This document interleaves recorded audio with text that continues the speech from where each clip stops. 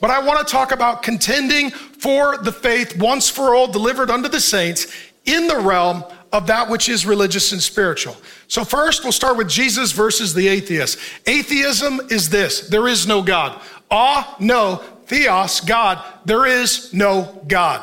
Statistically, 4% of Americans now identify as atheists. And Jesus Christ is the only founder of any major world religion who declared himself to be God. So atheists are like, there is no God. Jesus is like, howdy. Yes, he declares himself to be God. I'll prove it to you with one verse, and this is why Jesus was sentenced to death and executed by the governmental and religious authorities. John 10, 30 through 33. Jesus answered, I and the Father are one. So then those who were present picked up stones, that is to execute him, to stone him. But he said to them, I have shown you many great miracles from the Father. For which of these do you stone me? We are not stoning you for any of these, but for blasphemy, because you, a mere man, what? Claim to be God. Jesus says he's God. Jesus is the only founder of any major world religion who says he's God. If you're going to contend, sometimes you're going to contend against the atheists. Other times you will contend against the agnostics. Jesus versus the agnostics is this: agnosticism says we can't know. Means no, and gnosis is knowledge. They mean we have no knowledge of whether or not a God exists. He may not. We don't know, we can't know, we won't know. This is the fastest growing category of spirituality in the West. They are called the nuns, and now 3 in 10 Americans, especially younger generations, identify as nuns. And let me say this: Jesus Christ is God in the flesh on the earth. We have all the knowledge we need. Every Christmas, you get a Christmas card that talks about Jesus. It calls him Emmanuel, which is God with us. The agnostics are like, we don't know. Jesus is like, I'm right here, walking around, preaching, teaching, doing miracles. And when you kill me, I'll come back and prove the point. I am who I said I am. I'm God. In addition, what we're seeing today, especially with younger emerging generations, is an increased contending in Jesus versus the occults. The occults are demonic spiritual practices forbidden by the Bible. These are everything God creates, Satan counterfeits. And the occult is a counterfeit of being spirit-filled. Instead, it's being demon-filled. This would include Wicca, witchcraft, the New Age, new spirituality, psychics, channeling, astrology, clairvoyance, divination, the Freemasons, which are occult and an occult, oracles, tarot cards, Ouija boards, Native American shamanism, spells, sorcery, spirit guides, auras, palm reading, and paganism. If you're like, what does this look like? Go to Sedona. Or wait for Halloween. Either way, that's what it is. So what we're seeing today is an explosion in the occult.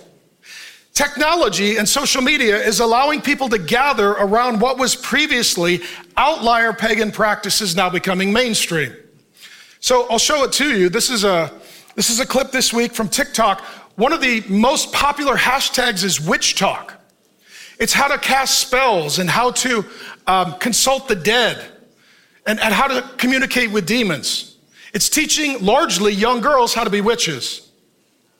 And what's interesting, Witch Talk has 21 billion views. Here's what's curious. Do you know how many people there are on planet Earth? 8 billion. 21 billion clicks just on one social media platform to learn how to do witchcraft. That being said, now we're going to deal with Jesus versus the world religions. I'm going to hit them very, very quickly, but I'm going to look at 4 things. I'm going to look at their founder, their writing, their view of God, and their view of Jesus. Number 1, we're going to start with Jesus Christ and Christianity. Our founder is Jesus Christ. Our writing is the 66 books of the Old and New Testament. God wrote a book. If you want a word from God, open the Word of God. We believe the whole thing, and we believe that when you read the Bible, the Holy Spirit reads you, and it's the only book when you read it, the author will sit down and meet with you, and he loves you, and he wants to speak to you through his Word. That's what we believe. Our view of God is Trinity. Probably not a shock. You're at Trinity Church. One God, 3 persons, Father, Son, and Spirit. All Christians and major creeds since the beginning of the church have always agreed that there is one God and 3 persons, Father, Son, and Spirit, co-equal, co-eternal, sharing all the divine attributes. And Jesus Christ, we're about Jesus. fully God, fully man, born of a virgin, lived without sin, died on the cross in our place for our sins, rose from the dead to forgive our sins, conquered Satan, sin, death, hell, the wrath of God, verified his resurrection, ascended into heaven, is ruling and reigning, is King of kings and Lord of lords, and he's coming again to judge the living and the dead. Amen? That's our team. Let me talk about Jesus versus Islam, because this is the fastest growing religion and the second largest religion in the world. Their founder is Muhammad. He is said to be the greatest man who has ever lived and to be the final and greatest messenger sent by their God, Allah. They will refer to their God as Allah. Their writings are the Quran that they say was revealed to Muhammad by the angel Gabriel. You'll notice an interesting series of parallels between Islam, the second largest and fastest growing religion in the world, and Mormonism, which is the second largest cult that I'll get to in a moment. One individual leader was visited by an angel who gave them revelation for a new book that contradicted God's book. In addition, when it comes to Islam, their view of God is that his name is Allah and he is the only God. Furthermore, they do not believe in the Trinity, and for them, they do not believe that attributing anything like fatherhood or sonship to God is acceptable. In fact, for them, categorically, that would be the worst sin of all. They call it shirk. So if you say, God is my father and Jesus is the Son of God, you will have an explosion among devout Muslims because you're not allowed to refer to God in those personal terms. And Jesus is not God. He is not the Son of God. He did not die on the cross. He did not raise from the dead. And furthermore, he is a far lesser prophet than Muhammad. Number 3, Jesus versus Hinduism. What's interesting now, we're talking about contending. What's curious, in our day, we've got a Republican candidate who's a Hindu, which is different. Previously, if you wanted to be the president, you had to pretend you were a Christian. And I say pretend because that's usually what happened. But today we actually have a Hindu who's running for president and could make an office of some sort or kind. Their founder is unknown. It's a series of ideas and religions and gods and goddesses. There's no singular founder. Furthermore, there is a plurality not just of founders, but gods and writings. So they will believe in the Vedas, the Upanishads, and the Bhagavad Gita, as well as other writings. Their God is called Brahman. He is called the Absolute. And Brahman is not a person, he is an impersonal force. It's like the Force in Star Wars. It's this energy that works through everyone and everything as a collective and combined whole. That's why Hinduism, statistically, historically, has been more pantheistic or panentheistic, where they won't distinguish between the creator and the created. Instead, it's all collapsed into one in violation of Romans 1. And furthermore, Brahman is the universal spirit that manifests in multiple gods, goddesses, religions, spiritualities, and ideologies. Jesus is not, and they don't believe in the Trinity, and Jesus is not God. At best, he's a teacher, a guru, or an avatar, which is an incarnation of Vishnu. He did not live without sin. He did not die on the cross. He did not rise from the dead, and he's not coming again to judge the living and the dead. It's a different Jesus.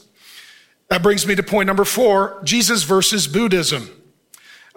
This is getting more popular in the West, and many younger generations are gravitating toward Buddhism for this reason. It doesn't even believe in God. It's just a philosophy. So there's no one that rules over you or saves you. The founder of Buddhism is, of course, the Buddha, which means the enlightened one. His writings are many: the Mahavastu, which means the great story, the Jataka tales, the Triptaka, which is the 3 baskets, and the Tantras. They do not believe in a personal singular God, and they actually don't believe in a God. Buddhism is a philosophy more than a religious commitment.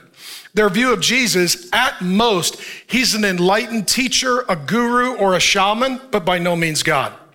And then number 5, Jesus versus Judaism. What's interesting is Jesus was a devout Jew. Those who write the Bible are devout Jews. The first Christians are devout Jews. But today there are some Orthodox Jews that deny Jesus, who is the fulfillment of biblical Judaism. They would say that their founder is Abraham and Moses, and they would believe in the first 39 books of the Bible, the Old Testament, not the 27 of the New. They believe there is one God, but they do not believe in the Trinity, one God in 3 persons. Furthermore, they do not believe that Jesus Christ is God and the fulfillment of prophecy. Now, many Jews do know and love Jesus. but some who are orthodox do not. And Paul says that the God of this world has blinded them. They can't see that everything God promised was fulfilled in the person and the work of Jesus. And the result is as well that some would say that all the things that Christians believe about Jesus were just myth, legend, fable, and folklore added after his life many years later, and that he was a good rabbi and teacher, but we've made a lot of myths about him. That being said, I now want to talk about Jesus versus the cults. We've dealt with atheism, agnosticism, the world religions, the 7 arenas for battle. Let's bring it closer to home. Here's a cult. Cult comes from the Latin word worship, and a cult is different than a world religion in this. A world religion doesn't claim to be Christian and doesn't come from Christians. A cult comes from Christians and still claims to be Christian. That's the difference. That's the deception. God's people have always dealt with cults. In the Old Testament, you'll hear about Baal, Asherah, Chemosh, Milcom, and Molech. These are cults that surround God's people and want to do syncretism, and they don't want God's people to contend, but they want God's people to compromise. Just because here's the big idea, friends. Jesus plus anything destroys everything. Furthermore, in the New Testament, there are cults that are surrounding the New Testament, and the New Testament writes against them. You'll see the worship of Artemis. You'll see emperor worship where they're worshiping the Roman government and governor, and also a group called the Gnostics. Now, let me read a scripture and then tell you a story. 2 Corinthians 11, 3-4. Here's the problem with a cult. It has another Jesus. Not the real Jesus, but a counterfeit. Paul says this, I am afraid that as the serpent deceived Eve, that's Satan, he's talking here about deception and spiritual warfare, by his cunning, your thoughts will be led astray from a sincere and pure devotion to Christ, the real Christ. For someone and proclaims what?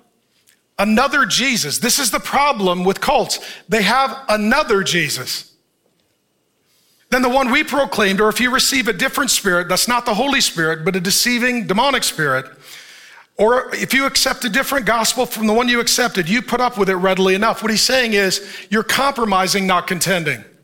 You're syncretizing, not fighting. Goes on to say, this comes from false prophets, deceitful workmen, disguising themselves as apostles of Christ, and no wonder, for even Satan. Satan will present another Jesus, disguises himself as an angel of light, so it is no surprise if his servants also disguise themselves as servants of righteousness. Let me tell you a story. I started in ministry working with college students, punk rock kids, homeless kids, abuse, trauma, sex trafficking, addiction, the occult, witchcraft, just devastating brokenness. And a lot of kids got saved. In my life, I've seen over 10,000 people get baptized, and many of them young, single, urban, broken, traumatized people that have had a lot of demonic activity. And there was one guy, I was a young pastor, was in my 20s, and he would come up and talk to me after the sermon, and he had the craziest ideas about Jesus, and he was obsessed about reading the Bible, and he told me all the things he was seeing and all that God was revealing to him, and it was crazy. So I said, let's just sit down, let me just talk to you and see what's going on. He seemed like a sincere guy, but an oppressed and broken and troubled guy. And so he was telling me a story, and we were talking. And then as he was telling me a little bit of his life story, his countenance changed, his posture changed, his voice changed, his personality changed. And he got very aggressive and very combative and very arrogant. And I just asked, I said, who are you? And his voice changed. Hair stood up on my arm. Said, I'm the one who's been teaching him. I said, what's your name? It said, Jesus. I said, Jesus of Nazareth, Jesus the Son of God, Jesus born of Mary, Jesus who died on the cross and rose from the dead. And he cackled. It was haunting. He said, no, not that Jesus. It was a demon who took the name Jesus and deceived a guy who was confused and troubled.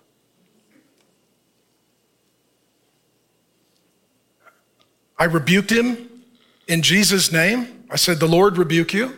All our authority is delegated. I prayed for the Holy Spirit to come into the conversation. The man came back present, and I told him what had happened, He received Jesus, he became a Christian, we baptized him, and he got delivered.